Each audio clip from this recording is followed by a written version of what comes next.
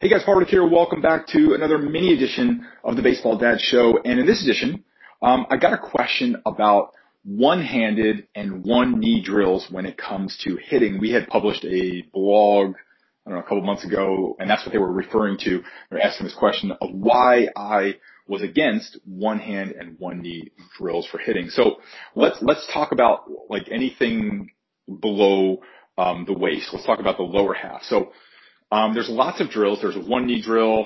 There's like the spread out drill where a hitter will assume the position he is in his stride and just kind of, torque and swing the bat and hit.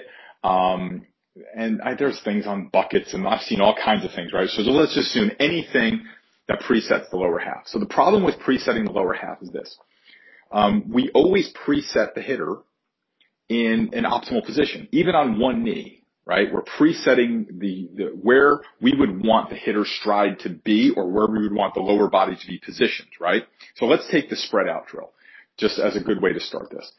When a hitter is put in the optimal lower half position, it's likely that the rest of the body is going to flow properly, right? It's going to work properly because we set him up in the proper position. So hitters, if you lob 70-mile-an-hour fastballs over the plate and the hitter is spread out in his already stride, and all he has to do is torque and turn, he's going to hit them well. He's going to make better contact because the flow of his body is kind of in sync. The problem comes is that when we return to live pitching, and I've watched hitters do this where spread out, they're in their optimal stride position and everything's great.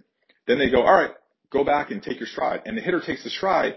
And now when the hitter strides, he strides 3 or 4 inches closed, or he strides in a different direction, or he's short, or he's long.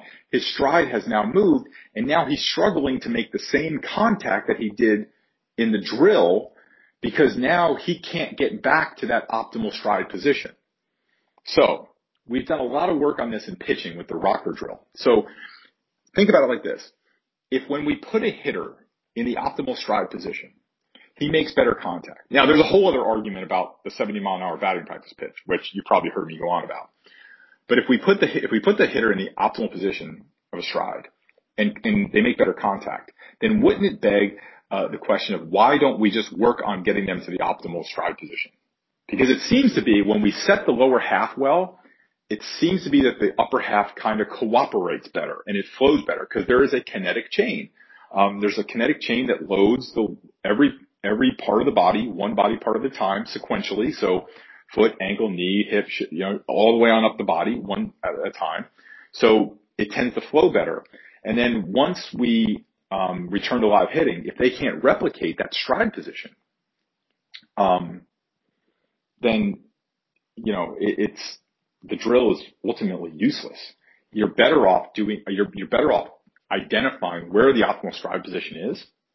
Show him maybe with a couple that he makes better contact when he gets to that stride position, and then spend the rest of your time educating him and getting him the feel of getting to that stride position over and over and over again. That would be a productive use of time. So this could go into a half-hour podcast, and we do have one coming up on that. But the second question is, what about one-handed drills? So there's a couple problems. Number one, it doesn't utilize the kinetic chain, so it's really an incomplete act of hitting.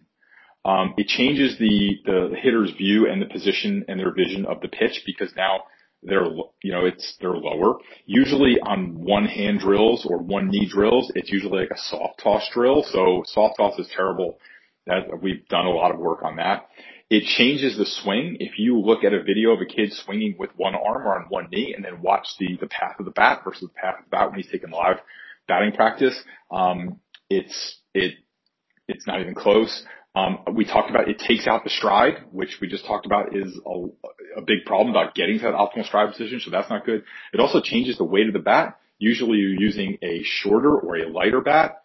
If you're using a shorter bat, now you're changing the point at which you're making contact, right? So all of these things, like they kind of look good, right? And they kind of look like, it's I don't know, something, right? It looks neat. One hand, one knee, breaking down the swing, breaking down the parts, using a shorter bat, changing the perception of the pitch and trying to do different things all kind of, it looks great.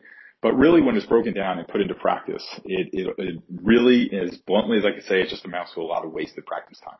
that could be used doing things that can actually help hitters become better hitters. So that is my take on that. So send in your questions, 567pitcher@gmail.com, and we will answer them all right here on these mini podcasts. Again, it is 567, the number's 567pitcher@gmail.com, and we'll answer all your questions here. And have a great week, guys. See you next week. Hey, it's Paul Reddick. Thanks so much for listening to the show. I really appreciate it. I wanted to let you know I have a new book out specifically for baseball dads, and I would love for you to check it out. You can go to baseballdadsbook.com. All the information's there, and a pretty good discount for our podcast listeners. So again, it's baseballdadsbook.com. Thanks.